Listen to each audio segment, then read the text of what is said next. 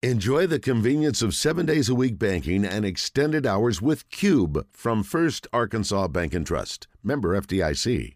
Brad Crawford of 24/7 Sports and friend of the show. And Brad, as always, man, appreciate you joining us. How you doing? What's up, man? It's hard to believe it's week 12, and we are now 3 weeks away from bowl season.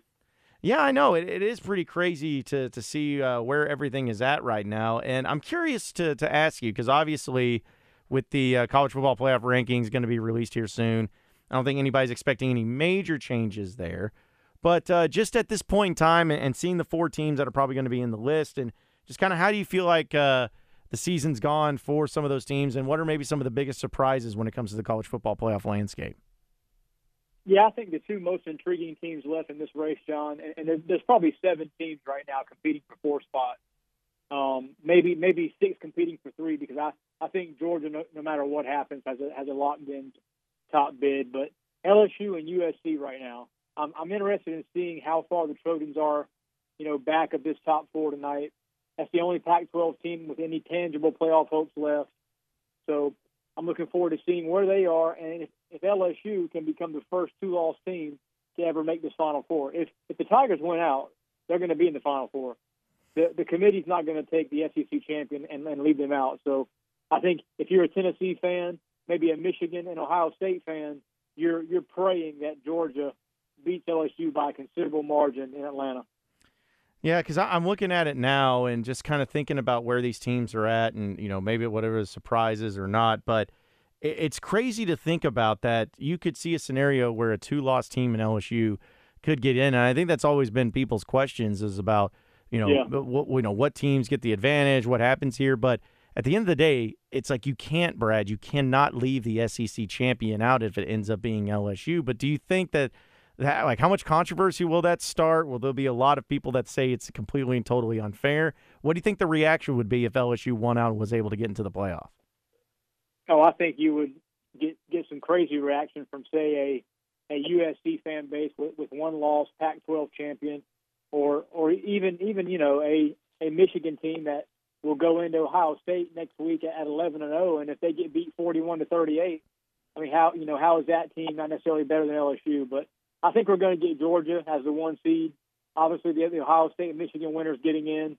If TCU goes 13-0, they're in. So you're talking about that number 4 spot coming down to 3 teams, and that's the Ohio State-Michigan loser, a 1-loss Tennessee, and then USC, unless the Trojans don't win out. But if I'm a Vols fan right now, I feel pretty good about Tennessee's chances. Well, I was just going to ask you, too, because obviously one team is not going to be in this mix when it all gets said and done. It's either Ohio State or Michigan because they have to play each other. So what would you say are the chances that 3 of these 4 teams that are in there now are still in there come season end? Do you believe in TCU? Do you believe in Georgia? Do you believe in Ohio State? What are the chances that 3 of these 4 teams end up staying in the playoff when it's all said and done? So for me, TCU needs to win out. I think the committee, up until last week, has shown us that there's not a ton of respect for the Horned Frogs. The committee chair, Boo Corrigan, said about 2 or 3 weeks ago that TCU is not dominating game control. Well, they've still beaten, 4 or 5 ranked teams, or at least time of the ranking. So I think if I'm TCU right now, I want to win out and make sure I don't for opinion, basically, with the committee, because if TCU, for instance, loses this weekend to Baylor, beats Iowa State, and then beats Kansas State and finishes 12-1, they still have a blemish. But at 13-0, keep a Power 5 champion unbeaten out of the playoffs. So TCU can shut everybody up the way it has all season by just continuing to win. And then I think Ohio State Michigan loser will have more of an argument, especially if it's Ohio State, because that opening win against Notre Dame, that all of a sudden holds water now that Notre Dame's a pretty darn good football team.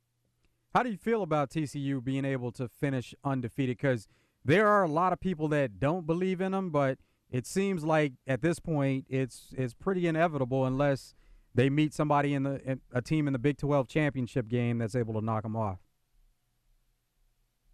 Like I mentioned, TCU's beaten 5 ranked teams, but 3 of those 5 teams are no longer ranked. 4, if you're including Texas, we don't know if the Texas Longhorns will be ranked tonight. Probably not, but, beating Oklahoma, Kansas, Oklahoma State, all of a sudden those wins in October don't look as good now that we've seen those teams, struggle to get to 5 or 6 wins. So TCU is definitely an elite team. I think the Horned Frogs will have certainly earned it if they go 13-0. But on a neutral field right now, I'm probably to beat TCU by 2 touchdowns. Right? Maybe that's my SEC bias shining through, but I just don't think TCU is a team that is going to win a playoff game this year, even if they get to the Final Four 13-0. Well, another team, too, or at least a conference, I'm curious to get your thoughts because it seems like, okay, yeah, you're going to have the SEC represented. You think you'll have a Big Ten team, possibly a Big 12 team. But It looks like the ACC with Clemson, that was your best chance. Doesn't look too good for them. But what about the Pac-12? Because you got USC right there. I know Oregon lost, and that ended up being pretty detrimental to that. But do you see any scenario where USC – where they're 9-1 right now, finds a way to making their first appearance into the college football playoff? I actually took some flack this week, John, because Sunday night I do our weekly bowl projection for 24/7 Sports, and I've got USC making the playoff at 12-1 as the 4 seed. And the way that happens is they beat UCLA this weekend. They beat a top 20 Notre Dame team in the finale, and then they beat a 2-loss Oregon team that'll probably be top 15. So there's no way the committee is going to leave USC out if the last 3 times they've watched the Trojans play have all been wins over top 20 teams. Everybody talks about USC's lack of resume right now. Let's look at that 3 weeks from now when they'll have 3 more wins over top 25 teams. So TCU and USC right now I think are set up best that if both those teams win out, they're going to make it hard on the committee to leave them out because of all the ranked wins they're going to have. Georgia, you pretty much think that they're a lock, or who do you see teams that are locks, depending on what happens? Because Georgia, they could possibly lose the SEC championship game. Do you think in that scenario they get in? I think if Georgia loses the SEC championship game at 12-0, the lowest I would have Georgia is number 2. I mean, I think the committee would even rank LSU behind Georgia, even if LSU wins that game. I do think LSU would make the playoff probably as the 4 seed, the first 2-loss team to ever make it. But Georgia's pretty much locked in unless something cataclysmic happens and they lose to Kentucky this weekend and then lose to LSU 2 weeks from now. That's not going to happen. Georgia's locked in right now as the number 1 or number 2 seed.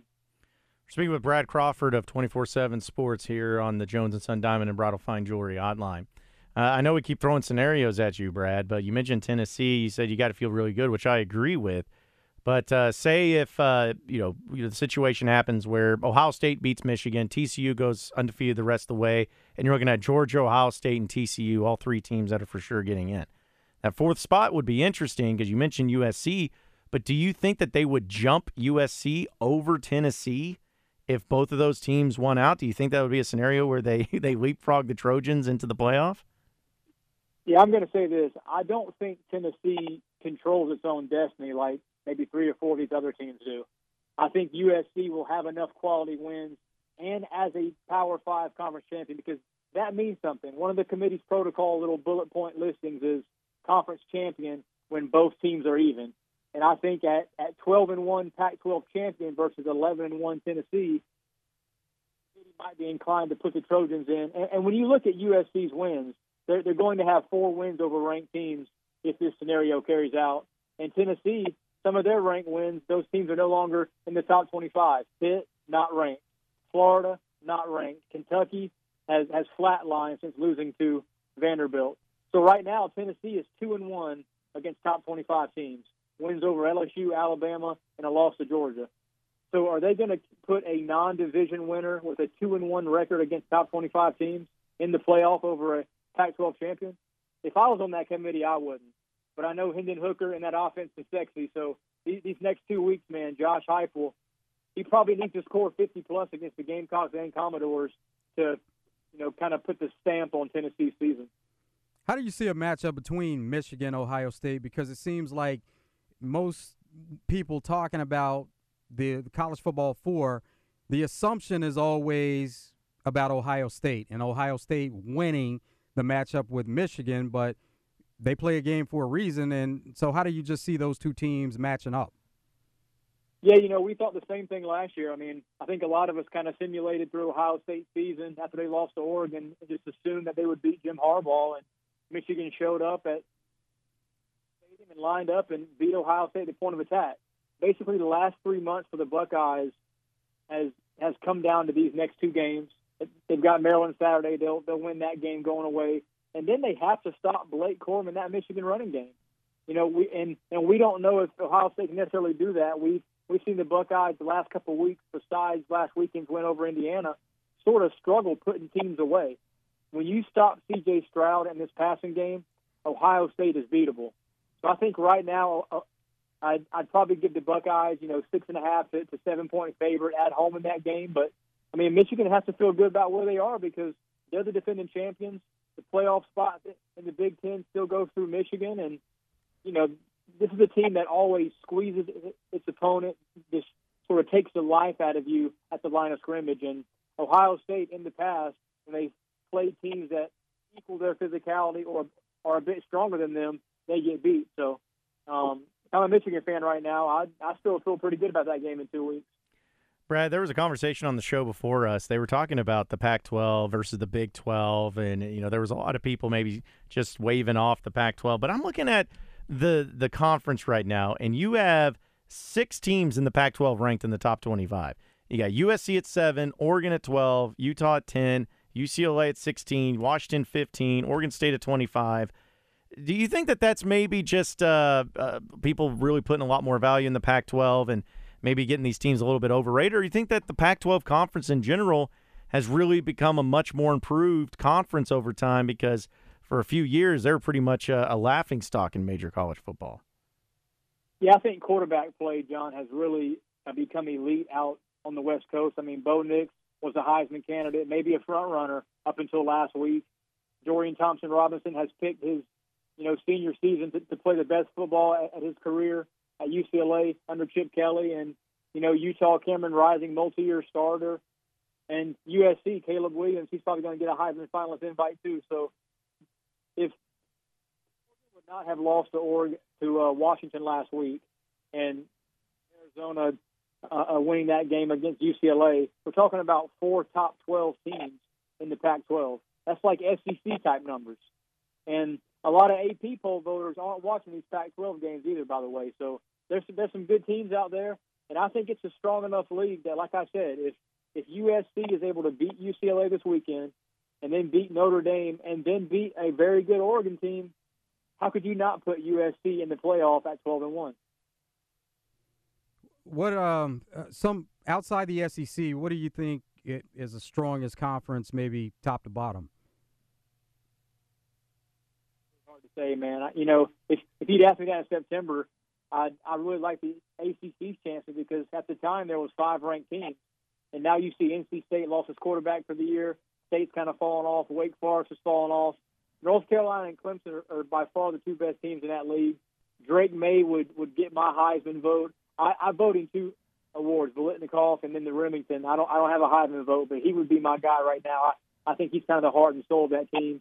I think the Tar Heels could possibly make the New Year's Six, too, if they're able to beat Clemson in a few weeks. But just to get back to your question, I think the Big Ten would probably give the SEC a run for its money from top to bottom because a team like Illinois at 7-3, I would compare them to a program like Arkansas. And right now, both those teams kind of mirror each other. But Illinois, with Brett Bielema head coach, I'd probably take Fighting Illini to win that game. Yeah, it's a pretty fascinating thing, and you mentioned the Heisman because who'd you give your vote to? But who would you say just overall is the front runner? Obviously, there's going to be different opinions getting thrown around, but yeah, that's kind of where I'm at because I started looking at stats and players and everything. And there's always guys that get mentioned into the mix.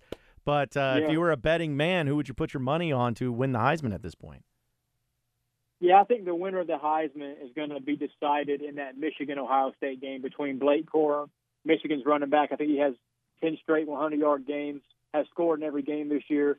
And then C.J. Stroud, he kind of had a 2-week lull, sort of like Bryce Young-esque, and then he had 5 touchdowns last week. So if one of those guys has a great game against their rival, that's a spotlight game, John, where, all Heisman voters are going to be watching that Ohio State-Michigan game. And if Blake Corum goes off for, $195 and 3 scores, then get some first place votes from a Caleb Williams or a Drake May, but I think it's wide open. I think it's good for college football. If past couple of years, we kind of known who the Heisman winner would be heading into conference championship weekend. But, man, these last few weeks, I think the odds are pretty right on par right now, and there's 3 or 4 guys who could possibly win this thing.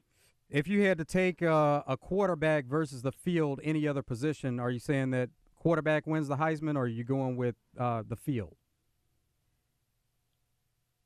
I'll probably go quarterback. I do think Drake May at North Carolina is getting some late momentum here. UNC not lost to Notre Dame. He's probably the front runner right now at 10-0. But you look at North Carolina's schedule. They play NC State, I think, coming up on Thanksgiving weekend. I live here in North Carolina. It's a huge game here, but nationally, no one's going to watch that game. And in the Heisman race, man, you have to be in the national spotlight. So a guy like Caleb Williams at USC, if he's able to beat UCLA, Notre Dame, and Oregon in the next 3 weeks, maybe he's the guy that wins it.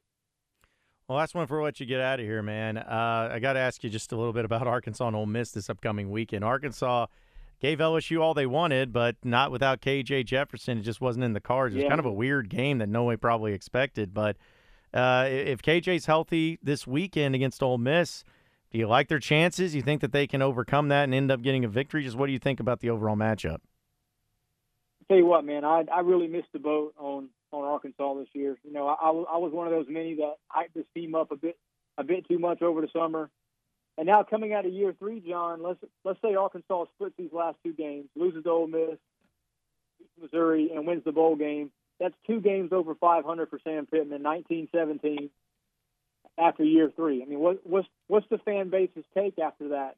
Are they happy with a 500 program? It's kind of strange that Arkansas and Kentucky were both top 10 at the end of September, and now both those teams have flatlined due to injury, offensive line issues, defensive issues. But I don't know. I think Arkansas can certainly win this game Saturday night if KJ Jefferson is healthy. But if not, I'm probably going Rebels. Well, at least people there in Razorback Stadium will hopefully have an enjoyable tailgate where it's going to be about 30 degrees at kickoff at 6 o'clock that night. So, yeah, load up on gumbo and the Fireball, boys. It's going to be a cold one there for Fayetteville. But, Brad, as always, man, we appreciate you joining us. Enjoy the rest of the college football regular season, man. I know we'll be catching up with you later down the road. Thanks for having me, man.